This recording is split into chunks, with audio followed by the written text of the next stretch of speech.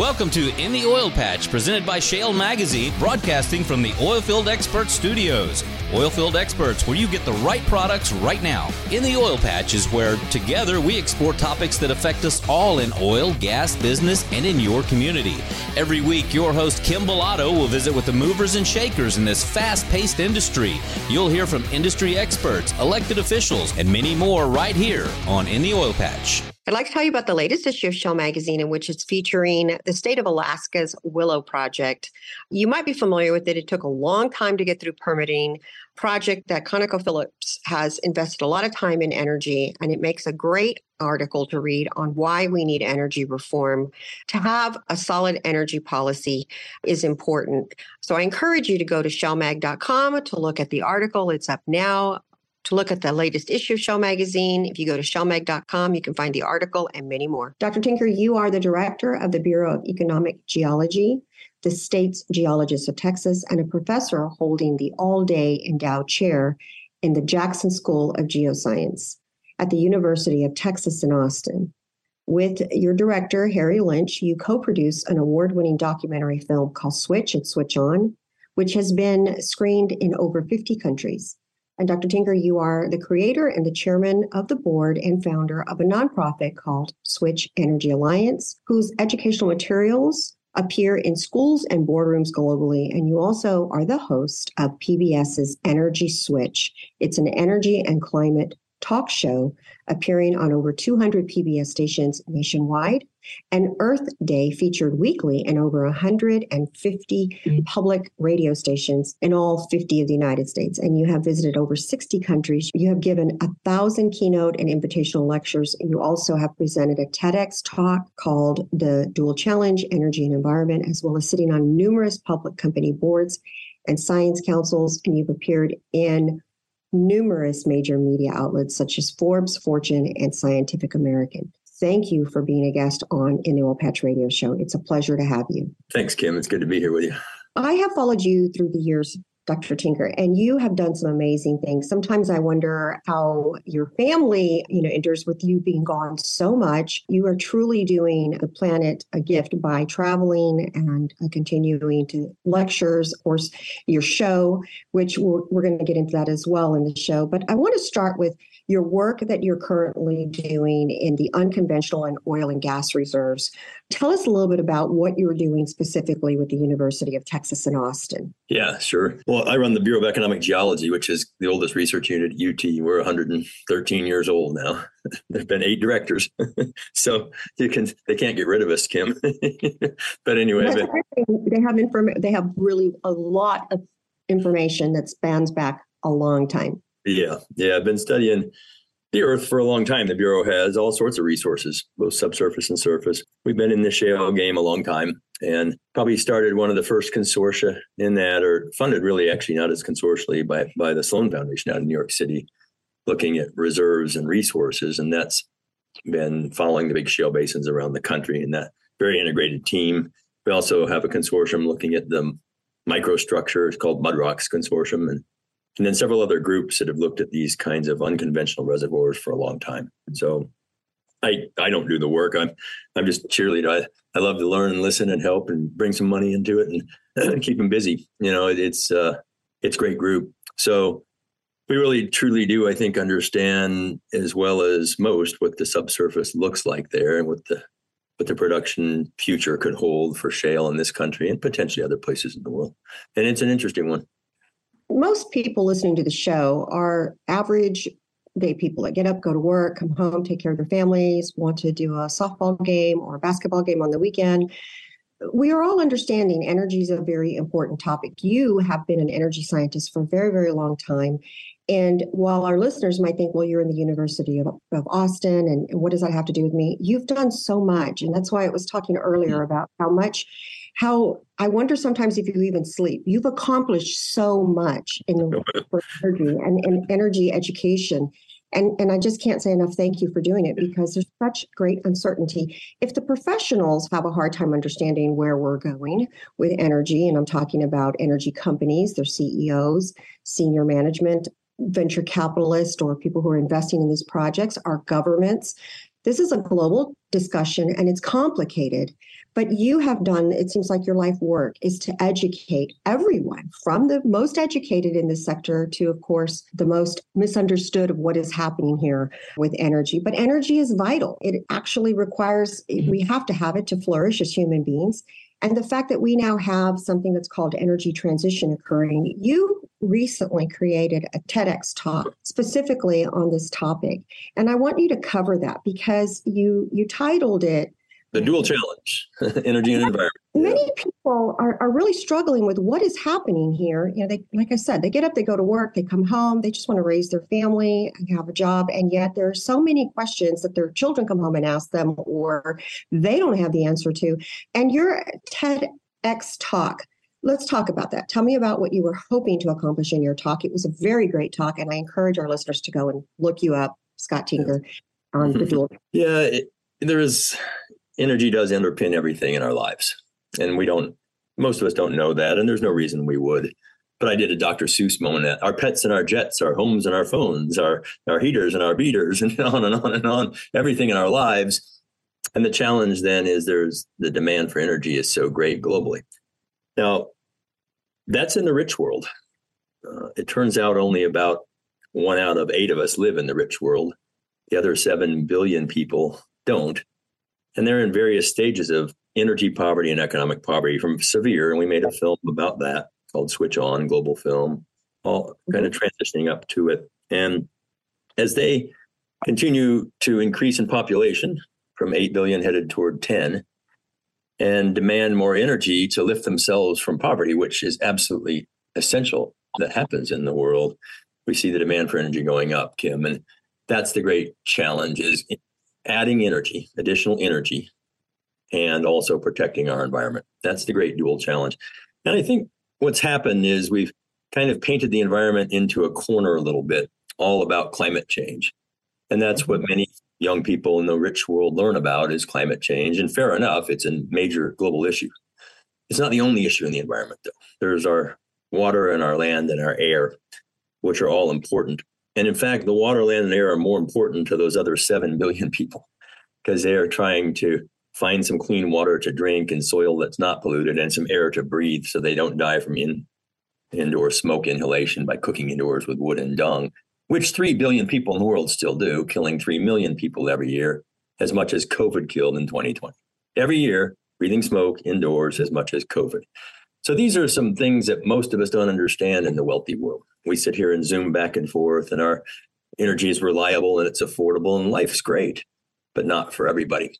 So that's the great dual challenge. And I'm very passionate about that, seeing the world come up economically. And the reason for that isn't just because I'm such a great person and such a humanitarian, all these things.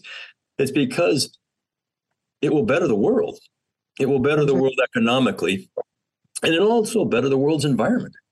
The cleanest environments in the world are where it's rich, those who can afford to clean it up. And we have regulatory systems, and we're not living under extreme autocracies, and we don't have corruption at the level that systems can't ferret it out. And so this is the great advantage, I think, to think about, is why it matters to all of us, is because it will be better for the world's humans, and better for the world's environment, for all of us to have access to affordable energy and then lift ourselves up economically. Well, we're going to get in a little bit later on in the show, your TV show. We're going to really start drilling down for our listeners. But thank you for opening with that, because to me, that's the most important topic, is that we really do not understand energy and how it applies. Most listeners, a lot of times, don't understand even when they turn on their light switch and they have lights, where it comes from. We need a lot of informed information disseminating, and a lot less, in my opinion, scare tactics. And a lot of them are from elected officials with a narrative. And I'm not saying I'm getting into who I like, and that's not this show. But we really need to be informed about so we can make better decisions when we go to the voting polls and elect an elected official. Do they have sound energy policies? Because it's going to affect us. And not just us here in the United States, but you mentioned the global problem. there are many countries, our listeners do not understand, that don't even have access to clean drinking water, or their life expectancy is cut short strictly because they're poor. And yet, I visited 60 countries in my life. I've been fortunate and seen probably the most severe wealth and the most severe poverty, and not just dropped into an airport, but spent time in it. And not that I'm pretending to understand what it's like. I always get to leave. So they don't. And that's, kids, and we brought First Solar to Gunchuco, Colombia, an indigenous village of Arhuaco people. Those kids will die, half of them before they're 18, from diarrhea or a tooth infection, something that wouldn't kill us. And so I have an axiom, most people don't know how gasoline is made or where electricity comes from, but they think they do. And it's not our fault, but we do need to begin to understand these things at a level deeper than sound bites. And I'll say it this way. It's not binary. There's no clean energy. There's no dirty energy. There's no good or bad.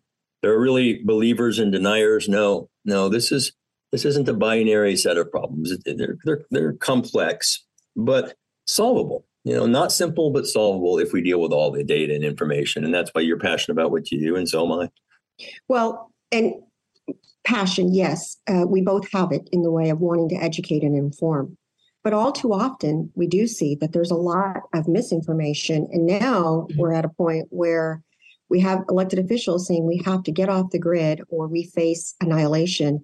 And for the masses, they don't understand that. And we see, and I don't want to get too deep into this either, Dr. Tinkle, but we see if we're having suicide in children because they can't see a positive future, we've lost the narrative here. Yeah. We need to understand that energy isn't going anywhere. We need all of the forms, not just a few selected, because of what we're projecting of population coming on board in the future, correct? And so when we really start drilling down, let's get away from the scare tactics. People like you really matter because you're an energy scientist. You do care about the planet and you're here to educate because that's your background. But on a specific topic that most people have a bias because there's either money behind it or there is something in it, as opposed to let's just try to get to the truth and let's try to transition, whatever that looks like. But it's going to be a great discussion in the future, but it's also going to be one that isn't figured out overnight. And we really I think my goal is to try to educate the masses. If you're going to go and vote, go vote. If you're going to have an opinion, at least be a little bit informed, because what you're doing does matter to you and it matters to society. And we should consider all things before we get into these deep, discussions. If you don't want to go into this field and work anymore because it's dirty. Actually, that's not the case. There's many, many, many educated people in oil and gas. It's not a dirty industry. It's actually quite intelligent, these people, and it actually is a great industry to go into, and it is the future. It's just evolving into something that may not look the same as it is today. Take a quick break real quick. Sure. You're listening to an Oil Path Radio show. We'll be right back.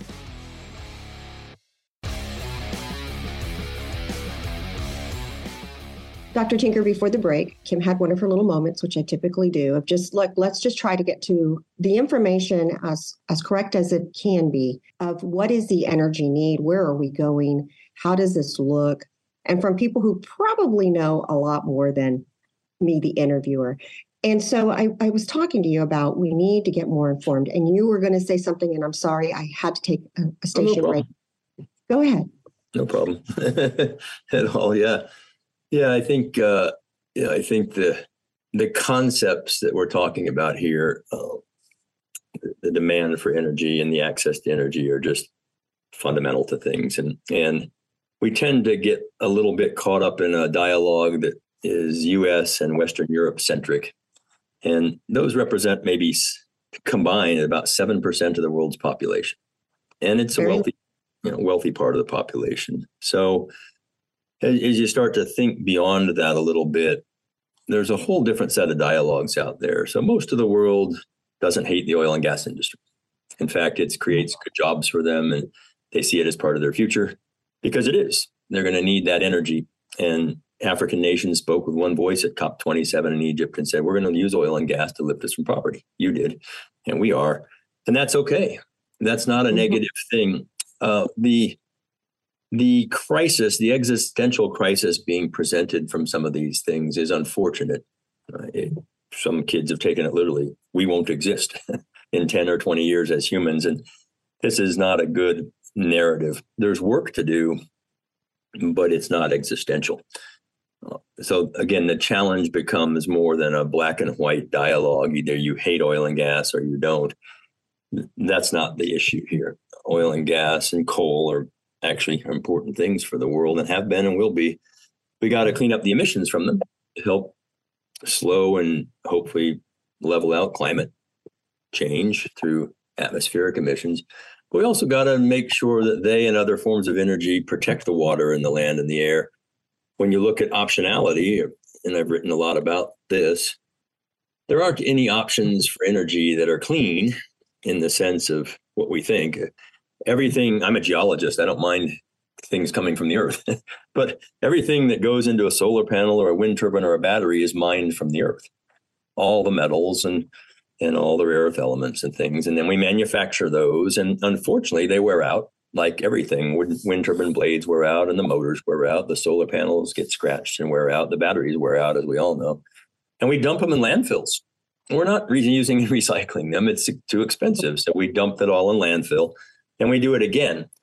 So when you do something like that, you mine and make and use and dump over and over. It's not renewable. So this is a great, I think, fallacy that we've continued to propagate. There's renewable energy. There isn't. There's nothing that to collect the Earth's energy, whether it's the sun and the wind or waves and tides or biomass or oil or gas or coal or uranium or thorium, whatever it is we're using to create energy, none of it's renewable. So we got to get our heads around that thought. And that's okay. It's not an end of the world thought. It's one that says each one has impacts. How are we going to clean up those impacts as we scale them to meet the world's demand for energy? And again, it's very doable. It's excitingly doable. I would encourage young people who are excited by this, whether they're in science and engineering or policy or law or business, there's so much opportunity in this space. It's remarkable. So get into it, roll your sleeves up and become part of the solution, and you'll have a remarkable career. I'm glad you also said that, because as we start whatever this transition looks like, and it's certainly going to be dynamic. There's a lot of things happening here, a lot of moving parts, but there's also in your show, Switch Energy Alliance, which is you created this nonprofit and you're chairman of the board and founder of it. It actually is part, Energy Switch is part of documentaries that you and your director, Harry Lynch, co-produced together. And that's designed to go to schools and boardrooms globally to help inform and educate. But you also have created something that I'm very impressed with. You're the host of Energy Switch. It's an energy and climate talk show appearing in over 200 stations.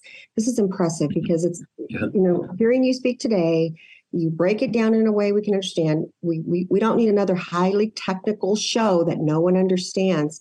And right. So preparing for the show, I was able to listen to the majority of your shows and quite impressed with, first of all, it's top quality. So kudos to you. It's great. It also really hits what people need to hear. So I want to drill down into a few, because it's not just that. You also have, you're also on the radio as well. Let's start with a couple of, what created you to want to do the Energy Switch Alliance, this nonprofit that you're? Yeah. Harry is a brilliant guy, filmmaker, documentary filmmaker across the space. He's made things on mental health, and he has a Friday night on PBS on classical music and all sorts. Net called Now Hear This. I met Harry 15 years ago. We started making the first film, Switch, feature length. We went to 11 countries just to show people what energy looks like in the world, the pros and cons. It was really the first film on energy transition, if you will. Came out in 2012. And then we got back together years later. I said, Harry, we missed half the world. Let's go look at those who don't have much. And we made Switch On, our second feature-length film. And in doing that, formed the 501c3 called the Switch Energy Alliance. So that's the company, if you will, into which all this energy education sits, mostly film-based. We have a platform for high schools called Switch Classroom. It provides the energy component of AP Environmental Sciences nationwide for those teachers who want to use it. It's free to them and supplemental. We have a teacher advisory council. AP scores go up. It's College Board certified, but it's supplemental and free. Wonderful stuff. We've got a film in museums, et cetera. So a lot of and things we do in campuses, a case competition for energy poverty internationally. A lot of neat things going on, but one of the areas we wanted to try to access was the educated public who wants to learn a little bit more. right? And so the PBS audience is an educated public for sure. They lean a little left in the aggregate. They're all over the board, but in the aggregate, a little left to center. That's fine. So we created this talk show called Energy Switch. I'm the host of two guests. And so there's an underlying theme. The two guests we invite don't agree on everything, but they're very high level people. And we'll talk for an hour and a half, and we edit it down to 25 minutes. So it's very digestible. And you hear civil dialogue. You hear critical thinking and civil dialogue around big issues of people. And all of a sudden the audience is saying, hey, there's not a believer and denier here. These are real issues. And as host, I don't say much unless I need to. Bring them back onto the range, and if we get too far afield with data.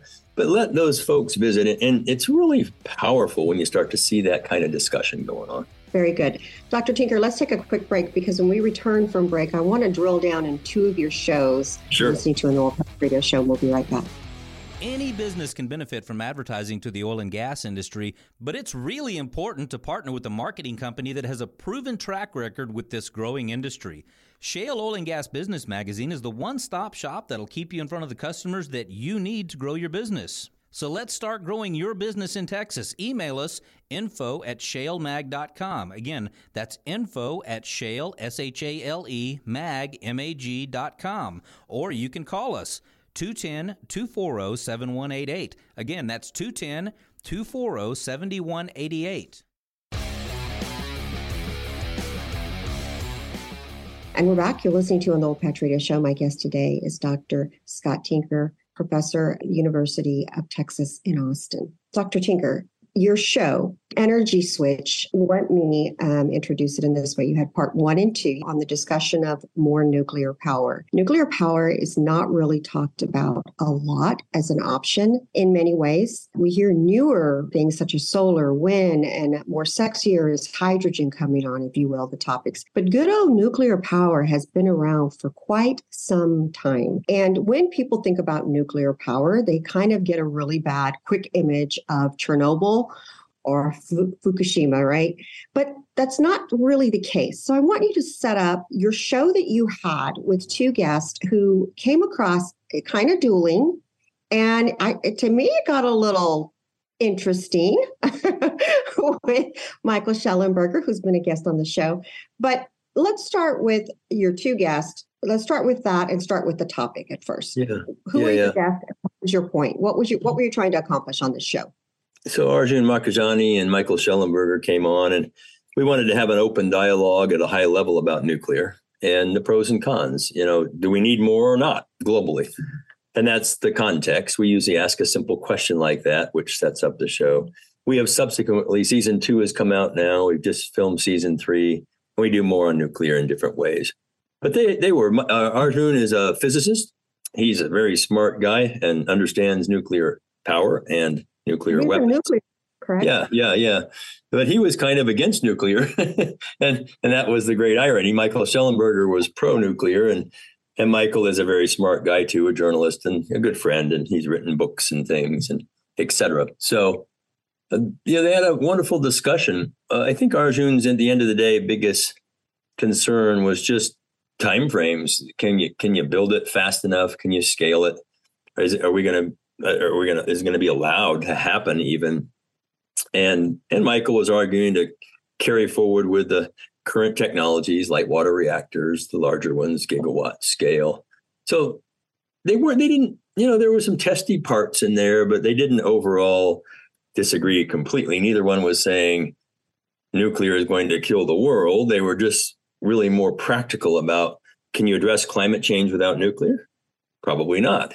But you can't build nuclear fast enough. So why go down the nuclear path?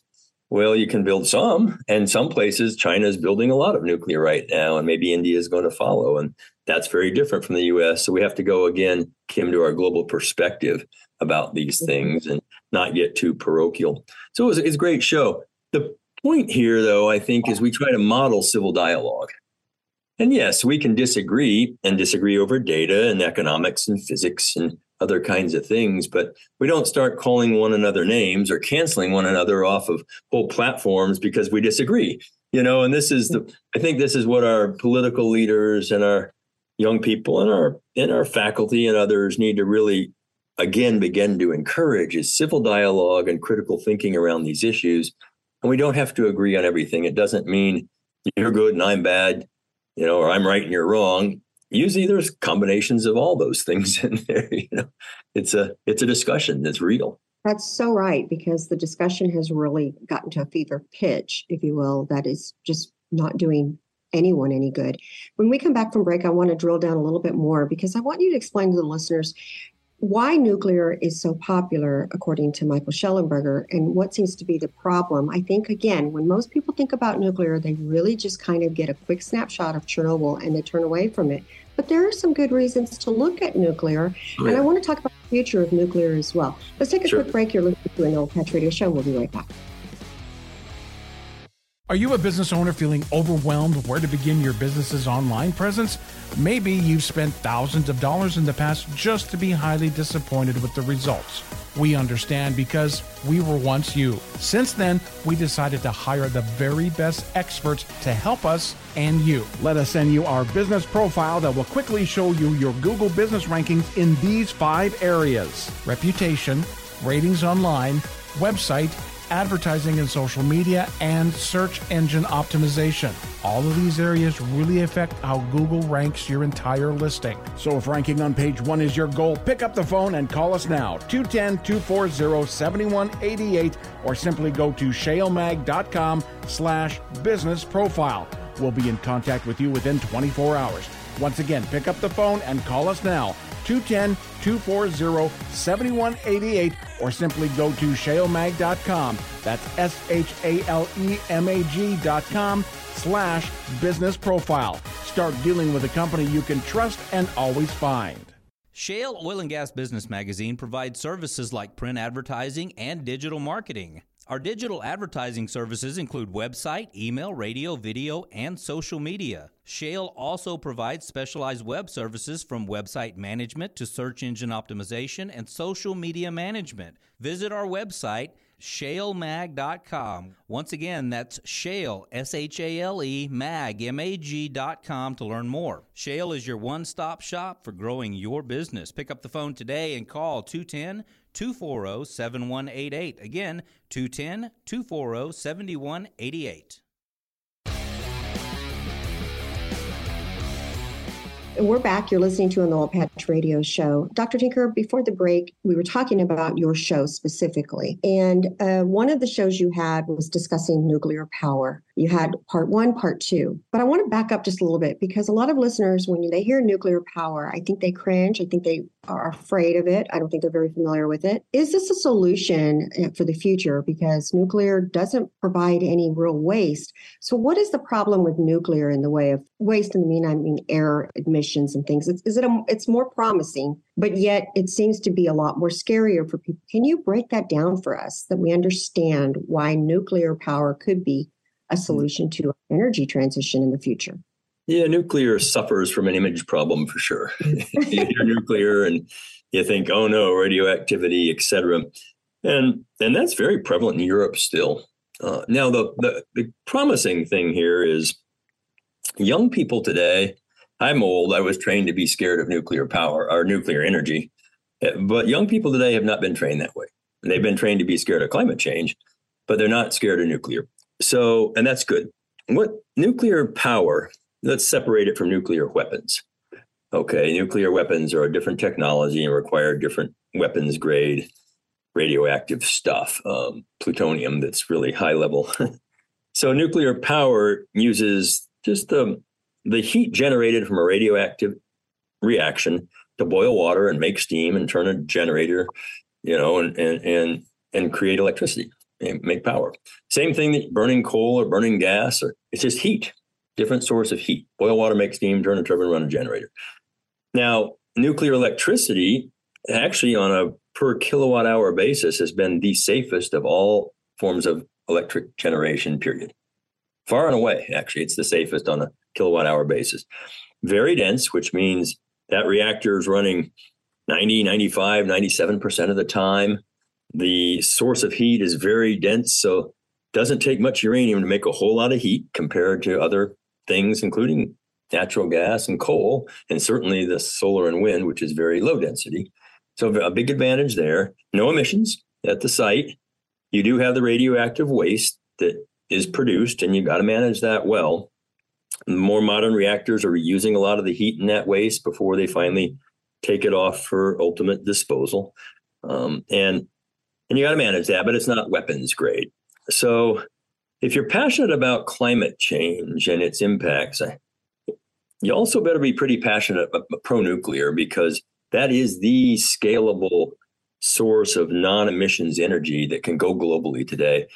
And right now, they're mostly big, Kim, a gigawatt. That's 1,000 megawatts. That's a lot. A big wind turbine is about 2 megawatts. So this would be 1,000 of those. And the wind only gets captured about a third of the time. That's called a capacity factor, where nuclear is almost 100%. So thousands of turbines, wind turbines, to be one nuclear reactor. They just kind of think of that scale. But there's also smaller modular reactors. So we've had them forever on aircraft carriers and submarines. Those are nuclear powered vessels that go around the ocean. They float and move. Smaller ones could be deployed today in local areas, 50 megawatt, that kind of scale. The ones that are prevalent, NuScale and TerraPower, and there are others, but those are kind of the two leaders. They propose to bury them in the earth. So in a canister no bigger than this room, really, in many ways, a little bit bigger, and down in the earth, and very well protected. So you could distribute them. You could start to see them in Africa and Latin America and parts of the world that don't have much energy today as a very stable source of energy, and complementing solar and wind. I think what I'd like to communicate here is nuclear has a very strong role to play. It's not the only role, but we've got to stop demonizing one and competing it against another. These things, they all have roles to play. They all have pros and cons and challenges. Nothing's perfect, but let's work on the complementary aspects of them, and I think we'll get a lot farther. To the listener who is saying, okay, so Dr. Tinker, you said that nuclear power is a solution. We're not talking about mass destruction weaponry. We're talking about energy sources. And there are some solutions out there. In your opinion, are we moving in this direction versus others? We are. Okay, so. We are. Yeah, not we being the world, again, not Europe, except for France and maybe Poland and Romania. Maybe a couple other Eastern European, and the U.S. is pretty slow on it, but the world is. China is building 50 new reactors today, of course, and have these are big ones, another 100 on the books. We're starting to see movement in other big, high population, low income nations like India, Bangladesh, and others that are starting to talk about nuclear as part of their portfolio for affordable, low emissions to no emissions, dense energy. So the world is moving this way. Needs to. The U.S. and Western Europe need to kind of get going to keep up. Otherwise, we get left behind. Why do you think this is slow walking here in the United States as far as us looking at it? Is there a specific reason why you feel that we're just not really moving towards it? Well, it's a big technological process, and some people don't like big industrial technology complexes. They're just scared of those. Some have been, again, they're scared of nuclear, the word nuclear and nuclear waste. What do we do with it? How do we manage it?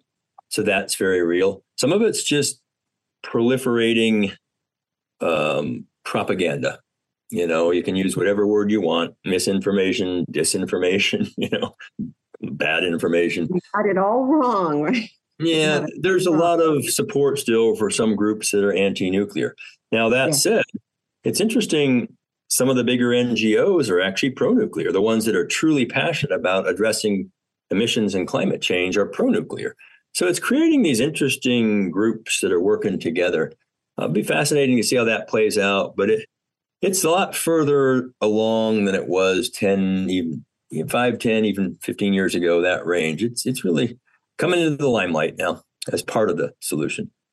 Well, hopefully, as we look at energy reform and trying to get something passed so energy companies as a whole can make decisions in the future that might be a little more solid than what they are right now, if it's passed, maybe this might be a solution for us as well. We have one last segment of the show when we return from break, and I want to really drill down into the geopolitical scene.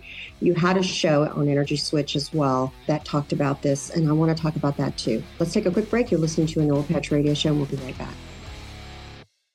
Farmers and ranchers are the hardest working people on earth and deserve a side-by-side vehicle that works just as hard. That's why Yamaha makes the Viking an all-new Viking 6, the world's first true 3- and 6-person UTVs assembled in America.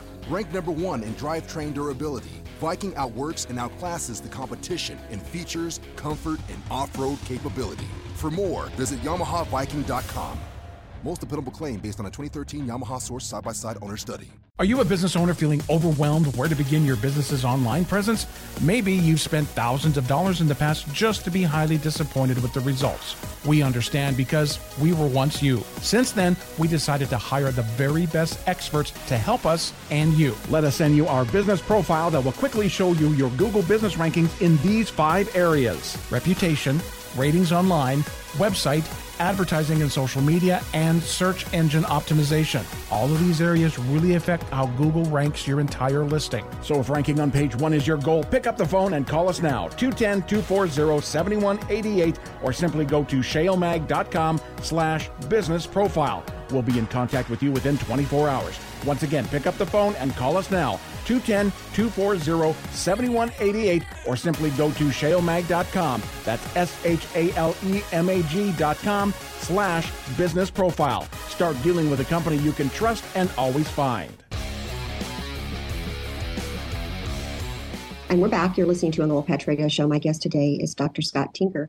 Dr. Tinker, before the break, we were talking about your TV series that is airing on a lot of markets in PBS, and kudos to them for taking this topic on. And I do want to acknowledge, you said it typically tends to be a little left-leaning, their viewership, whereas talk radio is a little more right-leaning. I don't probably get nearly as many emails, bad emails, as you probably do. But that being said, I love your series, Energy Switch. Everyone should go and get informed. You're on your second series. You've taped your third, from what I'm hearing. So it's great. This needs to continue. And hopefully more stations pick you up and see the benefit of educating and informing the masses. And I'm not just talking about the United States, because this is a global discussion, if you will. But I want to talk about one that's labeled one of your series, your Energy Switch series, on the new geopolitical of energy. Daniel Yergin is the vice chair of S&P Global. We had them on the show, not him specifically, one of his team last week, and I've interviewed him personally. You also interviewed Dr. Ernest Muniz. I found that show very interesting as well, because this whole discussion is changing, and it really changes by who gets elected in different countries here in the United States. So I want you to kind of go over, what did you pull out from that show? What was the most important things pertaining to the geopolitical landscape, if you will, with different countries? It almost seems as though countries have kind of gotten into a competitive state, if you will, in some ways when we talk about energy, and some are, coming into solar and wind, and that's their favorite, and they're going to stick with it. Others are investigating different things. So what is the geopolitical landscape look like? It's politics, so it's all over the board. Dan Yergin is a good friend. So is Ernie Moniz. They've been good friends a long time, very smart people, and have seen the world. So you see, I think the fundamental piece here is unchanged, but more vocal now. Energy security drives every geopolitical leader in the world. Secure energy for its nation, for various reasons. Some do well with it and others use it as a weapon, but it drives. Climate change has been very front and center, but the minute Ukraine happened and Mr. Putin went in there, all of a sudden energy security was on everyone's lips again from Europe. So for example, in Germany, when Russia cut off the natural gas pipeline, Germany went back to coal. So coal became more important than climate in Germany, because they needed the secure electricity generation. So this is a fundamental geopolitical driver. The other one that's very important, and I wrote a piece in Fortune last fall on energy optionality. It's really important to have a portfolio of energy options, if you can, within your toolkit, because no single energy does it all. And if we start to eliminate options politically, let's say we cut off gas hookups, or we mandate electric vehicles only, all of a sudden you've eliminated these other options, and markets respond very poorly. They always have, and they always will, because there's nothing perfect. And so an EV is good for some things, but not for all things. Gas hookups are great for some things, but not for all things. Electricity is useful as well. So optionality, and this is Scott talking, some was in that show, but broader than that, it's so critical in the energy world. And I think our political leaders tend to get lost with that as they push their favorite thing down to their voters who are demanding it.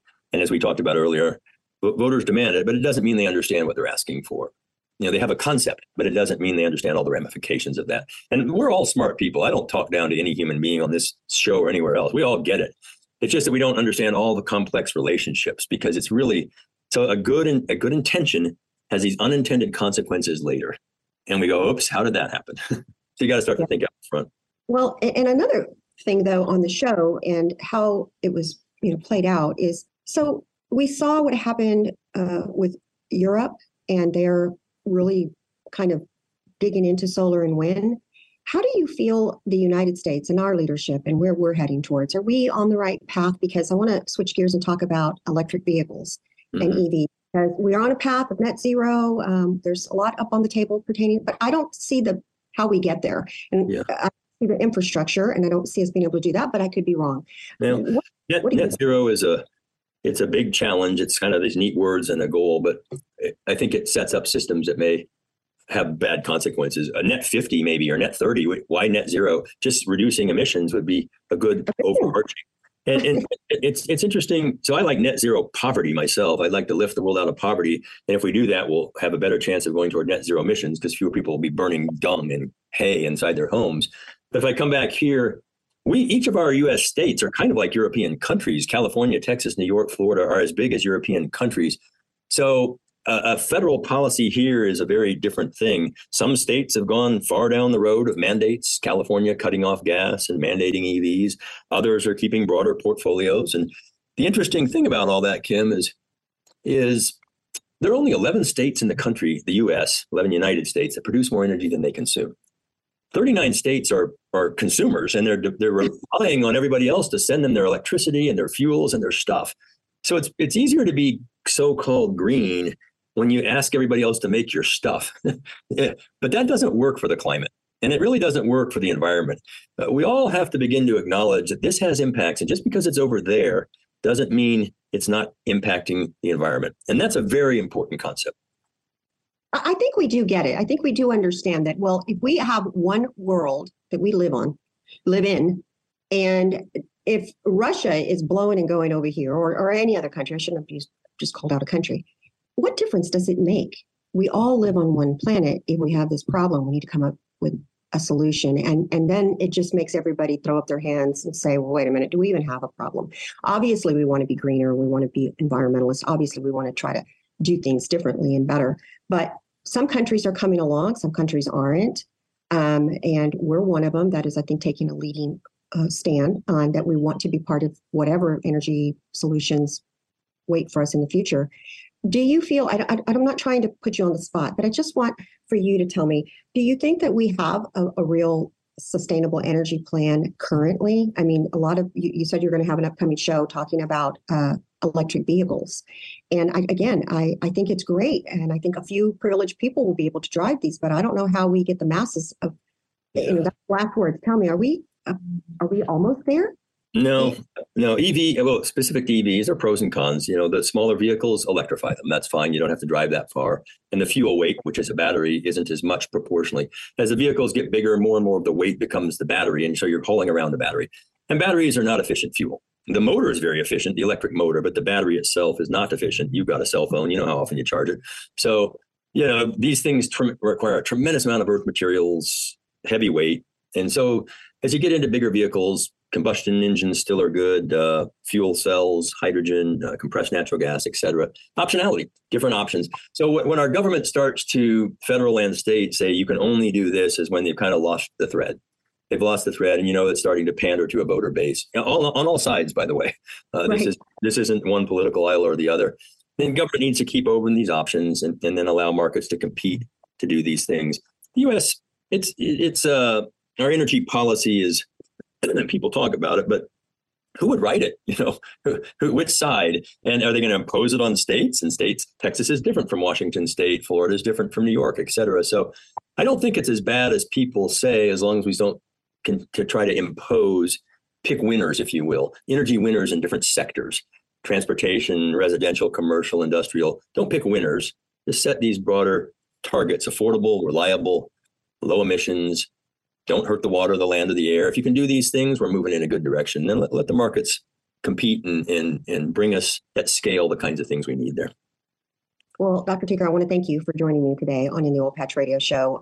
The links to your Energy Switch show, along with all of the stuff that you've done, your TEDx talk will also be on there as well.